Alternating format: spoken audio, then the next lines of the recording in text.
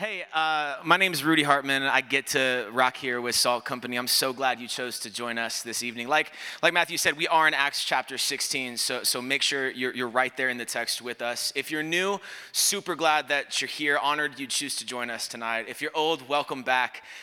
Man, Madison's an awesome city that we live in, but it's way better when the campus is alive. So thank you for bringing life back to our town. We missed you a lot, honestly. And something just really sweet about like this time and the fact that you're a college student is like you're around 50,000 people that are in like the same stage of life as you are, making the same decisions that you are. It's probably the last time you'll ever live in a walkable community. Sorry, but like it's an absolute incredible opportunity to get to look at the way that other people are living, that you're living, and the way that you all, if we're gonna just be honest, are constantly in a rhythm of having to make choices. Everybody in this room has got to make choices all of the time. You're making decisions, it feels like, week after week, semester after semester, that are going to set the trajectory of your life for at least the next several years. And for some of you, that's super exciting. You love that. For others of you, it's a little bit daunting, right? It's a little bit heavy. It's a little bit of weight. Have any of you ever heard of the idea of decision fatigue? Anybody in this room? All right, it's this idea, it's different than being indecisive. It's this literal feeling of being more depleted with the more choices that you have to make. The problem is that like a lot of life is making choices, and that your time here on campus feels like a hyper-condensed choice cauldron that you're always like caught up in and having to choose in the midst of. I know that because I could probably guess some of the questions that you got asked while you were home over winter break these last month or so. Like maybe you were at your mom's house and an aunt pulls up and asks you what your plans for summer are, which is code for did you get the internship or not, right? Like, or that they've asked you if you've decided on a major yet, or if you've changed your major again, or if you're taking that fifth year again, right? Okay, no, okay. You're at your dad's house and you were asked if you have a job lined up after graduation and you're like, I'm a sophomore. Like, I don't, like, what am I? I'm a senior. No, like, what are we talking about? They pull up on you and they're like, hey, do you have your housing for fall yet? Which, by the way, apparently if not, like, you're out of luck. Or one of my favorite, just a classic, like, hey, you dating anybody? And it's like, all right, grandma, like, let's just chill, all right? Like, let's chill out. Right? And here's what all of those questions really are. All of those questions are people pulling up on you and saying, hey, how are your choices going? Like that's all they're really asking. It's like, hey, how are your choices going? Hey, some choices, they're just really exciting. Other choices are terrifying. Some are small, others are big. Some are simple, others are complex. Some are clear, others are incredibly overwhelming. Some have really little impact on our lives. Others have massive impact on our lives, and they change the trajectory of it. We love those big moments. Look, I've had several of those big moments. In 2016, I decided to move from Florida to Iowa. To tell you how big of a stretch that was, literally someone in my community in Florida looked at me and said, what state is Iowa in? And I was like, that's not Iowa's fault. That's on the Florida education system. Okay, so that's like a whole own thing, right? The choice that I made to ask Molly to marry me in 2018. The choice to buy our first house in 2020, which is terrifying in and of itself, but it was also 2 days before the COVID shut down our entire area. The choice to move to Madison, to be here in 2021. Big choices. They're important, but they sometimes overshadow the smaller daily choices that all of us have to make, which are arguably just as, if not more important than some of those big choices. Big choices may determine where you go, but small choices over time will determine who you are and who you're becoming. Small daily moments are really important too. Like I have a couple small choices that I make every day, like the choice to tell Molly, my wife, that I love her every day, not to assume that she knows about that, but to verbalize what's true.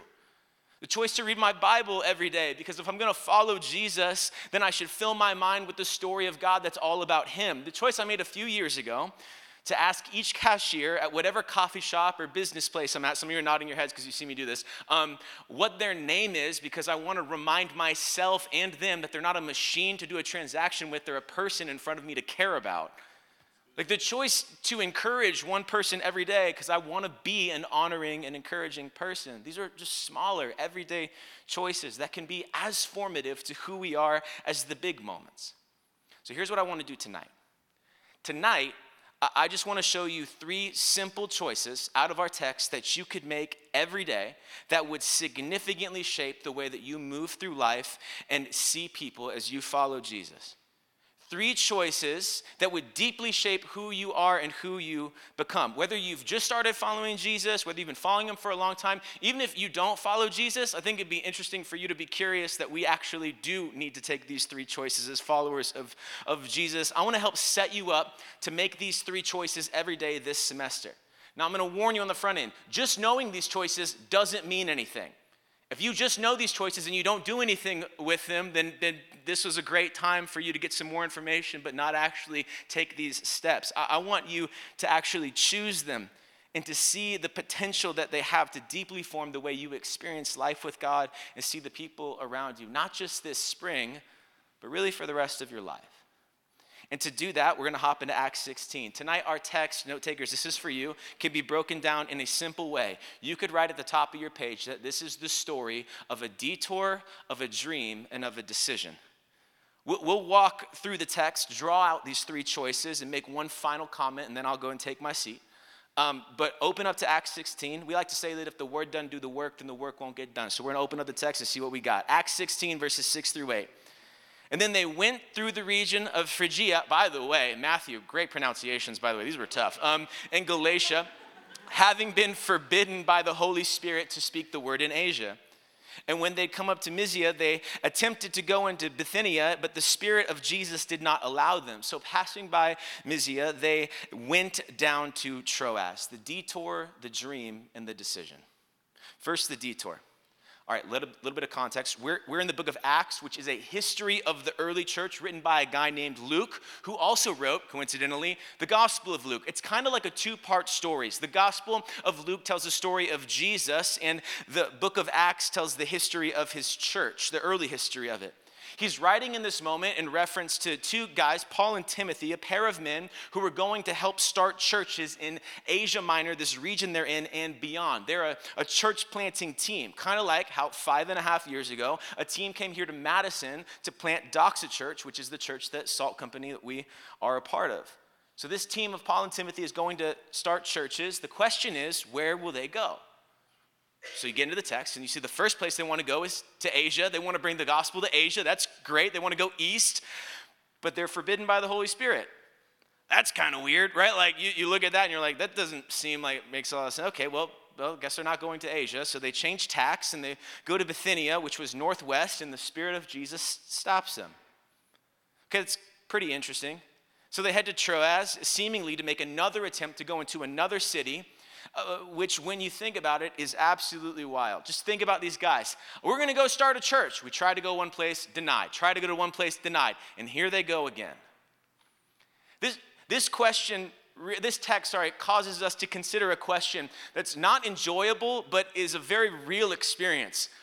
What do you do when your plans fail? Like, what do you do when everything that you were planning to do fails? You have a logical, put-together plan for your life, and then you're forced to take a detour. I mean, this is a wild experience. Like, let this kind of be odd for what it is. Imagine you're having a conversation with Paul over a cup of coffee and whatever the first century in Troas equivalent of collectivo is, right? We're pulling up in collectivo. You see Paul over there, and you're like, Paul, I thought you were going to plant a church in Asia. Really good to see you. How did that go? And he's like, Spirit of God told us not to. And you're like, okay, cool, right? Okay, well, then you just came here, right? And he's like, no, we went to Bithynia too. The Spirit of God told us not to again. And you're like, okay. And then Paul sits there and he's like, yeah, but we'll try another place and just see what happens. Okay. I love, just to pull aside, I love that this is in the Bible because it kind of feels like it doesn't have to be, right? Like Luke could have just edited this part out, right, and said, nah, and then they went to Troas, and like skipped the stuff that kind of feels like it's a little bit embarrassing, but instead he kept these details. It's good because it's verifiable and true. Eyewitnesses would have said, yeah, we saw Paul in these places, and we saw him leave. It's a beautiful reality of it being verifiable, but it also shows the character of the early church. They didn't hide anything. They were willing to record as historical account in Scripture that Paul was interrupted and detoured twice. Now we get to ask this question from the text. What do you do when your plans fail? Like, what question would you have for Paul if you pulled up to him over that cup of coffee? Can you imagine how disheartening this would be? Of course you can. Because every single person in this room has had plans laid out that have shriveled up and died. Every single one of you has planned to do something, has thought this is what was going to happen, and then it didn't. Every single one of you has had to ask that question, what do you do when your plans fail? Is it the same? No. Is it similar? Absolutely. You've experienced a detour, an interruption, a closed door, whatever you want to call it, you've experienced that. But I don't want you to move too quickly from just relating to the detour in the text, because there's something incredible that we can learn from Paul, a choice that we see him make here that we also can make every day. But before we go into what that is, I want to get a little curious for a moment. What do you think it was that kept Paul going? Like when he's like, we're going to go plant a church. No. Going to go plant it here. No. Okay. What kept Paul going? Like when he hit his detour, an interruption, a break in his plans, what kept him going? It's interesting. We know that the doors were closed in this text, but we do not know why. But Paul didn't have a why to either one of these as far as we can tell.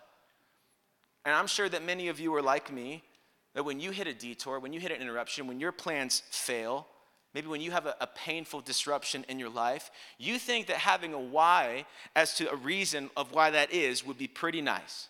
We just admit that. A why would be pretty nice. I think whys are very nice. But there's a dirty little secret behind whys. And it's that whys do not negate reality. You can have a why for anything in your life, and it does not change the reality of what happened and what you experienced. Knowing why the divorce happened does not negate the pain of the divorce, especially experiencing it as a child of divorce. Knowing why that person ghosted you and doesn't talk to you anymore does not negate the difficulty and insecurity that you feel because that relationship is broken. Knowing why that thing happened to you doesn't take it away. Whys are nice, but they do not negate the disruption, the suffering, the difficulty, the detour that is real. Sometimes we want whys. Other times, if we're honest, we don't even care about the why. We just want it to not have happened. We could have a why for everything that's ever happened in our life, and it wouldn't negate the reality that parts of your life have been hard. And I'm right there with you. 2023 was point blank period the most painful year of my life. I walked out of it near to Jesus and near to my wife and with very few whys. And what I've learned in reading and in relationship is that not having a why actually puts me in pretty good company. At the very least, it puts me in the company of Paul. Please don't miss this. While Paul did not have a why as to what happened to him, it does not mean that he had nothing. Paul did not have a why, but he did have a who. Back to our question, what kept Paul going when he didn't have a why? What kept Paul going when he didn't have a why is that he had a who. Paul had Jesus. And even more important than that, Jesus had Paul. It was a simple faith that did not deny the reality of his situation and simultaneously trusted in the goodness of God to define his reality as he walked through difficult things and failed plans. You finish that coffee conversation with Paul and you pull up on him and you're like, Paul, why do you think that happened? And I wonder if he might have responded and said, I don't know why. I don't. But I do know that Jesus is good and I know that I'm with him and that he's with me, and that's enough for right now, so we'll keep going.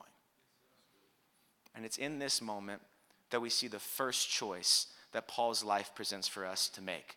The choice we can make every single day. We see Paul do it here, and we're invited to do it as well. And it's the choice to live with open hands. It's this first choice that you can make every day, is to live with open hands. To open your hands every day this semester to a daily trust of God and his goodness. Not to deny your reality or pretend like the things that around you are hard didn't happen, but in the middle of a reality marked by detours, to trust Jesus to define it. To live in surrender, perhaps, more than you live in control.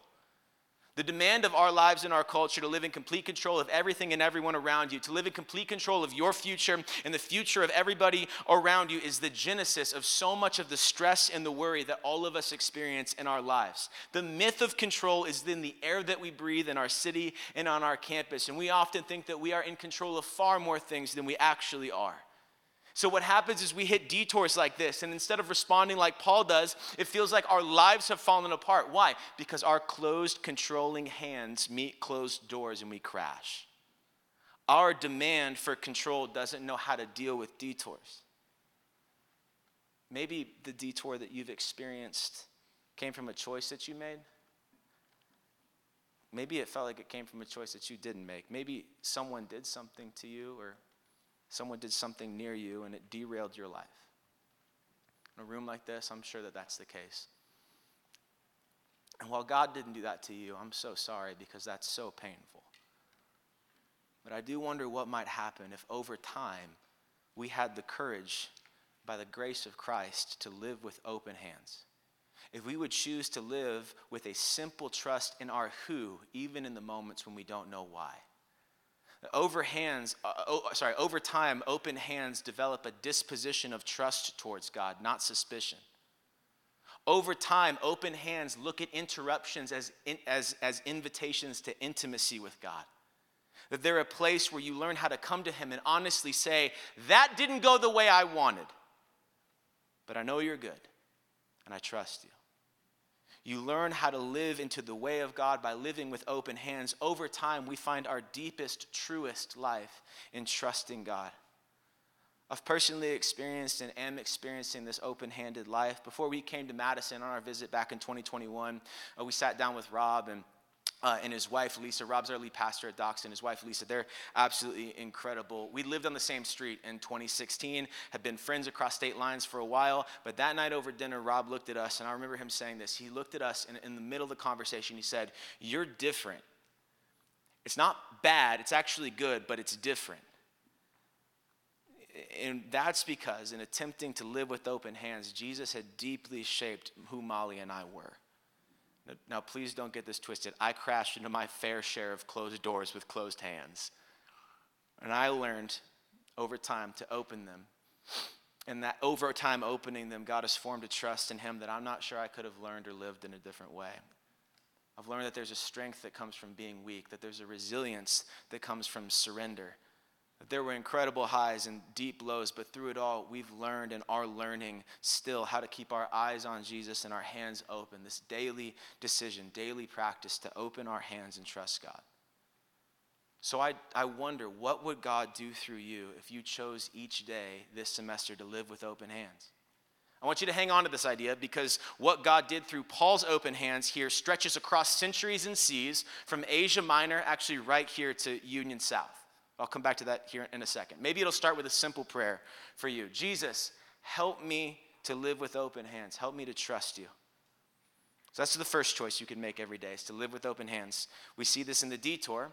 And the second choice we see right here in the dream. Acts chapter 16, verse 9. And a vision appeared to Paul in the night. A man of Macedonia was standing there, urging him and saying, "Come over to Macedonia and help us." Paul has a dream. He has a dream. He just wants to see the frozen lanterns. What is that Tangled thing? I couldn't figure it out. Okay, I'm sorry. I lost the plot there. Okay.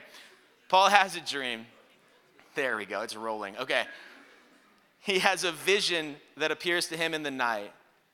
There's a man that's urging Paul to come to Macedonia. Now, Macedonia is in the exact opposite direction of where Paul was thinking about going. It was to the west. Paul has tried to go two places. He's been shut down. He lives with open hands, trusting in the sovereignty of God. So Paul considers this an answer to his prayer. And in this moment that Paul sees this Macedonian man, this moment changes the trajectory of Paul's life. Consider these two phrases from the text that Paul hears this man say. He says, "Come over and help us."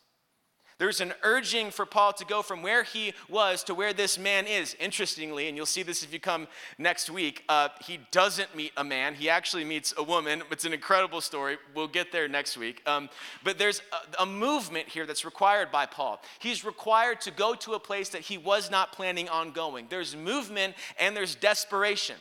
Those two words, help us. If you were to get into the original language here, you'd see that this is no casual ask for help. This is a word that literally combines cry and run together. Crying out for someone to run over and help you, bring you relief, bring you salvation. It's the kind of help that desperately cries out to God. And it almost seems like in this moment, God is letting Paul see the Macedonian man the way that God sees him. It's almost like as Paul has this picture It's the cry of an entire region being summed up in this one vision that Paul's seeing, that the lives of the people in this place were crying out for help, and so God chose to send Paul to help them. Now, that did require Paul hitting 2 doors and not being crushed by them because he lived with open hands. It also required Paul's eyes to be opened to see this Macedonian man the way God saw him, which brings us to our second choice, the choice to open your hands and the choice to open your eyes. Open your hands and open your eyes. This, of course, is a metaphor. I'm not assuming that you're walking around with your eyes closed. That would be dangerous and slippery outside, candidly. It's also not implying that you need to wait for a vision from God to do this. I'm inviting you to choose every day to ask God to help you see the people who are around you the way that he sees them. One of the first times that God is named by a human is a woman named Hagar.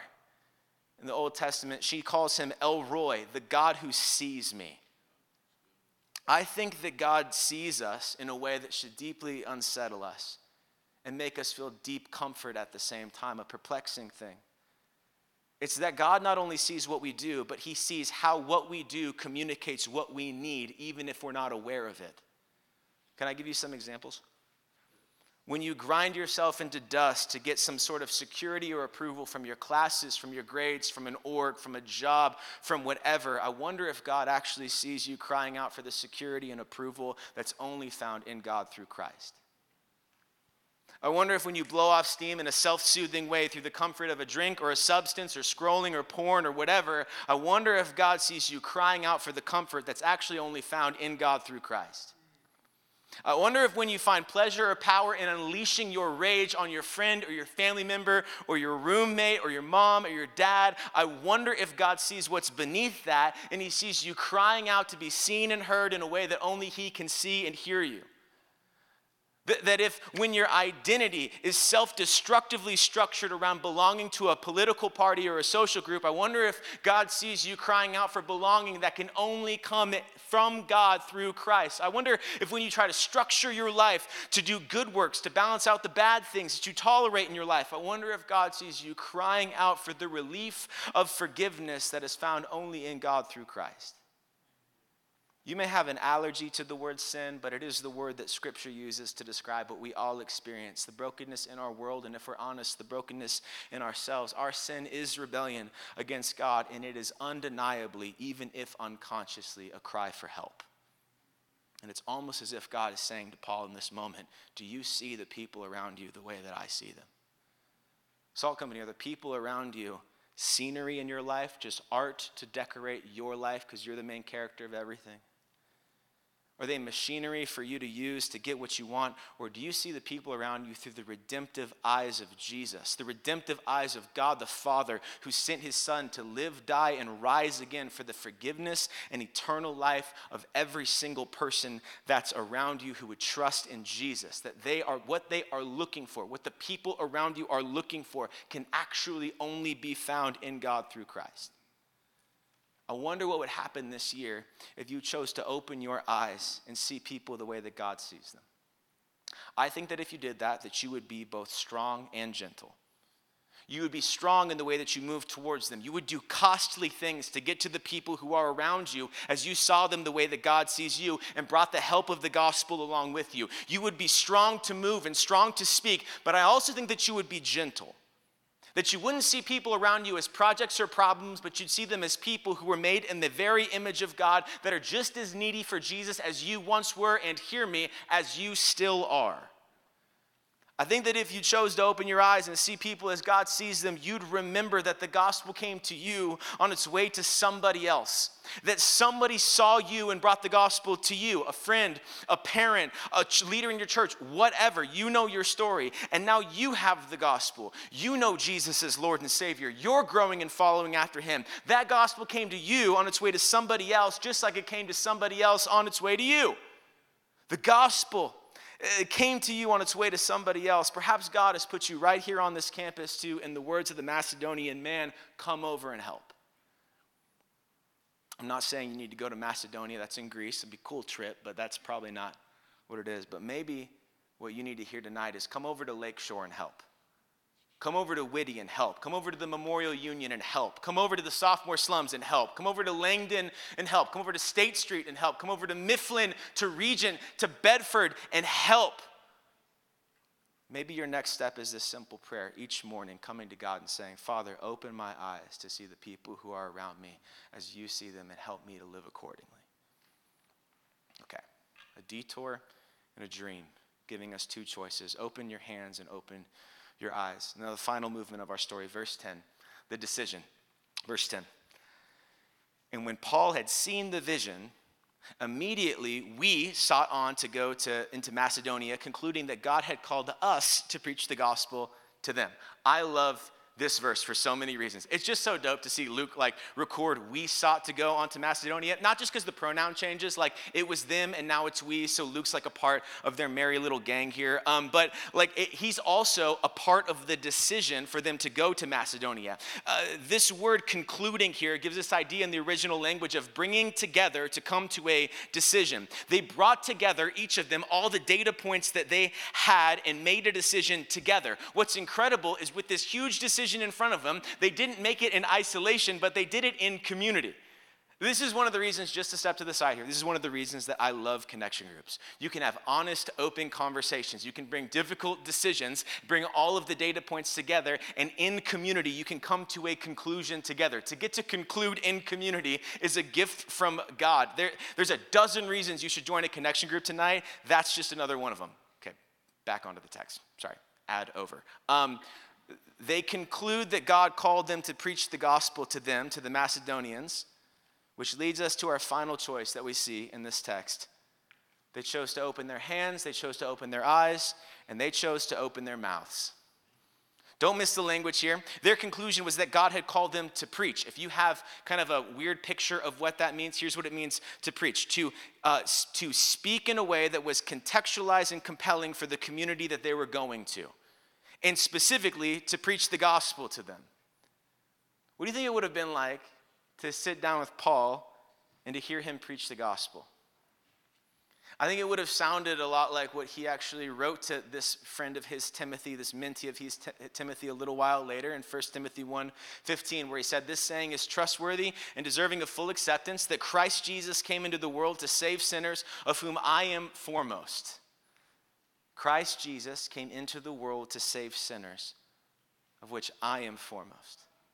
Perhaps Paul would have started by talking about God. The gospel, it starts with God after all. The perfect, loving, good, just creator who made humanity to enjoy his good gifts and perfect presence in the safe, secure, and unending joy of his holiness.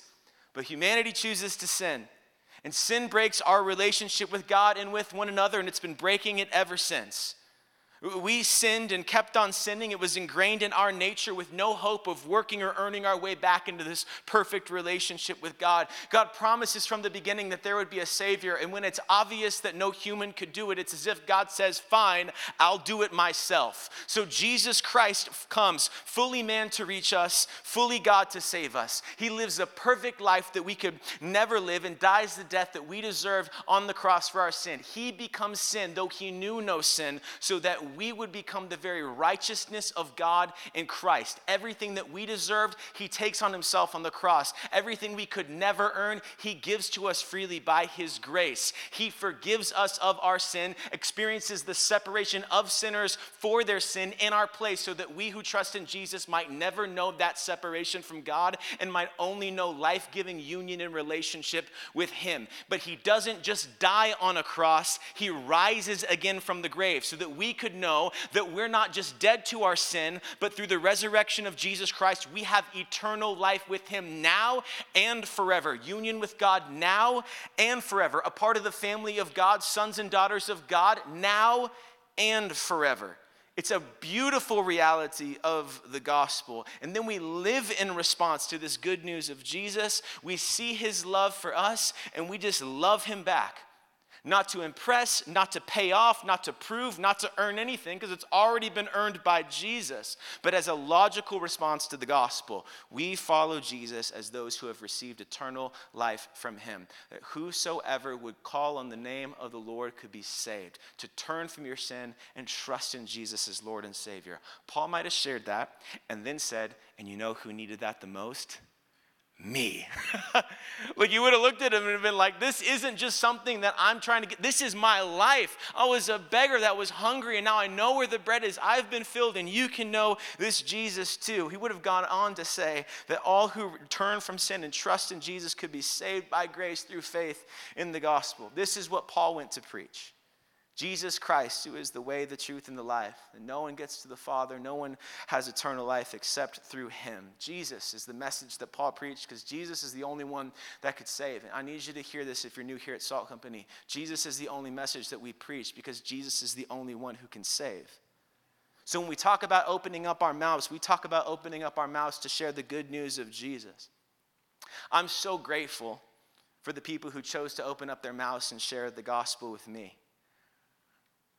My friends DJ and Jill and Romulo and Krista and Alan and Rachel, just to name a few, they preached the gospel to me, which is not to say they were loud or showy or judgmental or out on the state street yelling at me or whatever. No, they simply met me where I was with the truth of the gospel, helped me understand my need for Jesus, and invited me into the way of Jesus to turn from my way of life that was only compounding in pain and brokenness in my sin, to stop trying to be my own Savior and save myself and trust in Jesus Christ, who had done everything that was necessary for me to be saved by his broken body on the cross and his resurrection from the grave.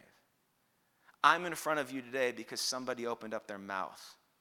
Because somebody determined that the gospel came to them on its way to somebody else, and I happen to be that someone else. So what could God do through you if you open up your mouth to bring the good news of Jesus? What could he do through you? Who's on the other side of you actually opening up your mouth? Maybe it just starts with a simple prayer. God, help me to open my mouth. Help me to meet the people around me where they are with the gospel. So that's our text. A detour, a dream, and a decision. The choice is to open your hands, open your eyes, and open your mouth this semester and every day after. To close here briefly, I just want to leave you with one question that I've been praying would mark your semester, and also, to be honest with you, frankly, your life. And the question is this. You've heard me say it over and over and over again, even this evening. It's very simple. I wonder if you've ever wondered, what could God do through you? Like if you really did choose to open your hands, open your eyes, and open your mouth, what do you think that he could do through you? I mentioned this story would stretch from Asia Minor to Union South, so sit with me here for a moment. This story in Acts 16 is the story of the gospel moving west. Already at this point, the gospel had moved through the near Middle East, Asia Minor, South Asia, into Africa through the Ethiopian eunuch. The gospel was moving east and south as people brought the good news of salvation in Jesus Christ across these regions. But Paul would bring the gospel into Macedonia, into the west, and would start churches, which we'll see in the next couple of weeks. And then those churches would spread throughout Greece. And then they would send people up to plant churches up in Europe, and they would go from Europe across the Atlantic into America, and then over time, centuries across America, as churches sent people to plant churches. And then zipping all the way up to 1994, there was a church in Ames, Iowa that was planted called Cornerstone. And in 2018, that church sent a team here to Madison to plant a church. That church is called Doxa, where it's college ministry. From Macedonia to Madison, the gospel moves west from Acts 16 to today. And as a result, nearly 2,000 years later, we're sitting in a room talking about the same gospel, the same Jesus, and considering these same choices these followers of Jesus made. They opened their hands and trusted God to lead them. They opened their eyes to see people as God saw them. And they opened their mouths to share the gospel. And this room is beautifully connected to their choices they made as followers of Jesus. That's something that God did through them. What could God do through you? Before that maybe overwhelms you a little bit, there's no way that this is what was on their mind when they went to Macedonia. No one in Acts 16 was like, well, wouldn't it be cool if a college ministry happened 2,000 years from now in Madison, Wisconsin? Like, they're not thinking that, right? Not at all. It's much simpler than that. They were just thinking about the next place, the next day, the next person, They weren't saying, let's start a movement. They were thinking about just the one person that was going to be in front of them. That they'd be led to that one if they just kept their hands open. That they would see that one the way that God sees them. That they would open up their mouths to share the gospel with that one right where they were. That the gospel came to them on its way to someone else. And they got to move towards the one that they once were as the one that they are now. And in 2,000 years, Salt Company, nothing has changed. The gospel is still good news. It's still our deepest joy to know and follow Jesus. It still came to us on its way to somebody else. And as we follow Jesus, we choose to live with open hands, open eyes, and open mouths, and we get to share the gospel with the one who's in front of it. This is what God did through them. I wonder what God could do through you. Logan, you can go ahead and come on up. I just got one final thought, and then I'm going to take my seat. 3 choices for you. I need you to hear this. None of these choices matter or mean anything if you do not first choose to follow Jesus. These 3 choices are not choices that we make to impress Jesus or to earn something from him or to pay anything off. Not at all. They are choices we make simply in response to following Jesus. We see them in Paul, who followed Jesus, but before Paul, we actually see these 3 things modeled in the life of Jesus. Jesus, who opened up his mouth with strength and gentleness to preach the good news of the kingdom of God, to invite anyone and everyone to repent and to believe. Jesus, who with open eyes saw those who were ignored and overlooked and abandoned and slowed down to be with the poor and the sick and the needy and the lame and the rich and the religious and the robbers and everybody in between. Jesus Christ, who opened up his hands, who the night before he was crucified prayed an open-handed prayer and said, God, not my will, but your will be done. Jesus Christ, who opened his hands and went to the cross that was set before him, knowing that he was going to die for our sins, and those open hands would have nails pierce them so that we who would trust in Jesus might be actually forgiven of our sins. None of these 3 choices make any sense if we don't first choose to follow Jesus. If we don't first respond to his gospel and him making himself known to you right here, right now in this room. So to that end, I'm just going to take a moment and lead us through a time for you to respond. So you can close your eyes and bow your heads right where you are. No one's going to ask you to stand up or do anything odd. No one's going to be moving around. We just want to give you a moment of focus and concentration so that you can respond to the text that we've opened up, to these choices, to Jesus himself. Maybe this is the first time you've come to slow down like this all week. And so for some of you in this room, I wonder if the clear next step for you is actually to open up your hands. Maybe right now you take a moment and just pray that simple prayer. God, help me to open my hands. Help me to trust you. I don't know why. Help me to know that I can trust you.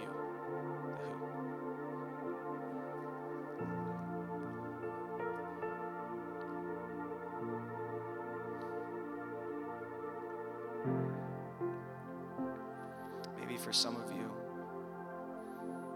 you need to open your eyes.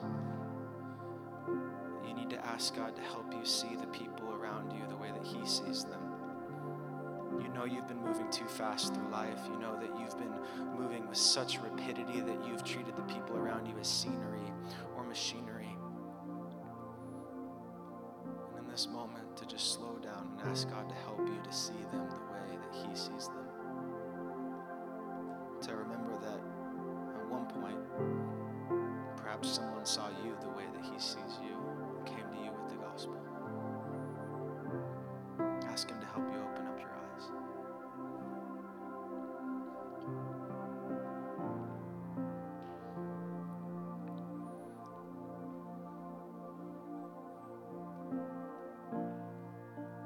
Some of you need to ask him to open up your mouths to share the gospel with that person that's been asking questions, that's been curious, or that hasn't. You need to ask God to help you have the boldness to open up your mouth, to share what you know to be true about Jesus with the people who are around you. To not hide the hope that you have in Christ, but to share it, to bring it to people who need him, who are crying out for him. They know it or not. Ask him to help you open your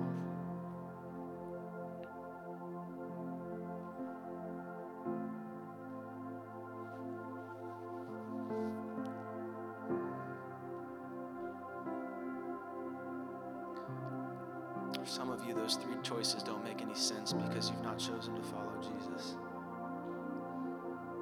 Perhaps you just need to hear the words of Jesus where he said that God so loved the world that he sent his only son so that all who would believe in him might not perish, might not experience eternal death, separated from God in their sin, but eternal life. By repenting, turning from sin, turning from the brokenness, turning from our way, and trusting in Jesus as our Lord and as our Savior. That you are tired of trying to be your own Savior. You are tired of trying to figure it out on your own. My prayer is that God would draw you to himself tonight. That you would see Jesus say, I'm done resisting. I'm done trying to run from you. I trust you as my Lord and my Savior. I believe that you died for my sin. I believe that you were resurrected and risen from the grave. I want to follow you. Repent of my sin. I trust you. You need to take some time to do that this evening.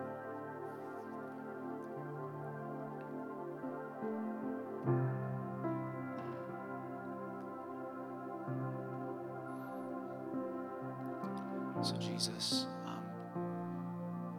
we've come here not to try to manufacture anything, not to try to do anything in and of ourselves, not to try to be impressive.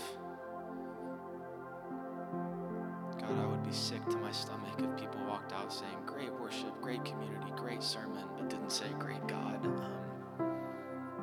So would our attention be turned towards you? Even in these next moments as we worship, as we sing, God, would you help us to see you?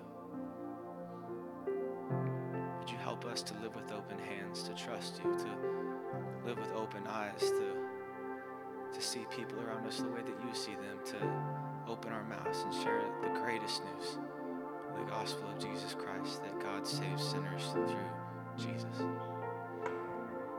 Help people in this room to come to you tonight, to be a sinner saved by Jesus even tonight. Lord, we trust you and we love you. It's in your name.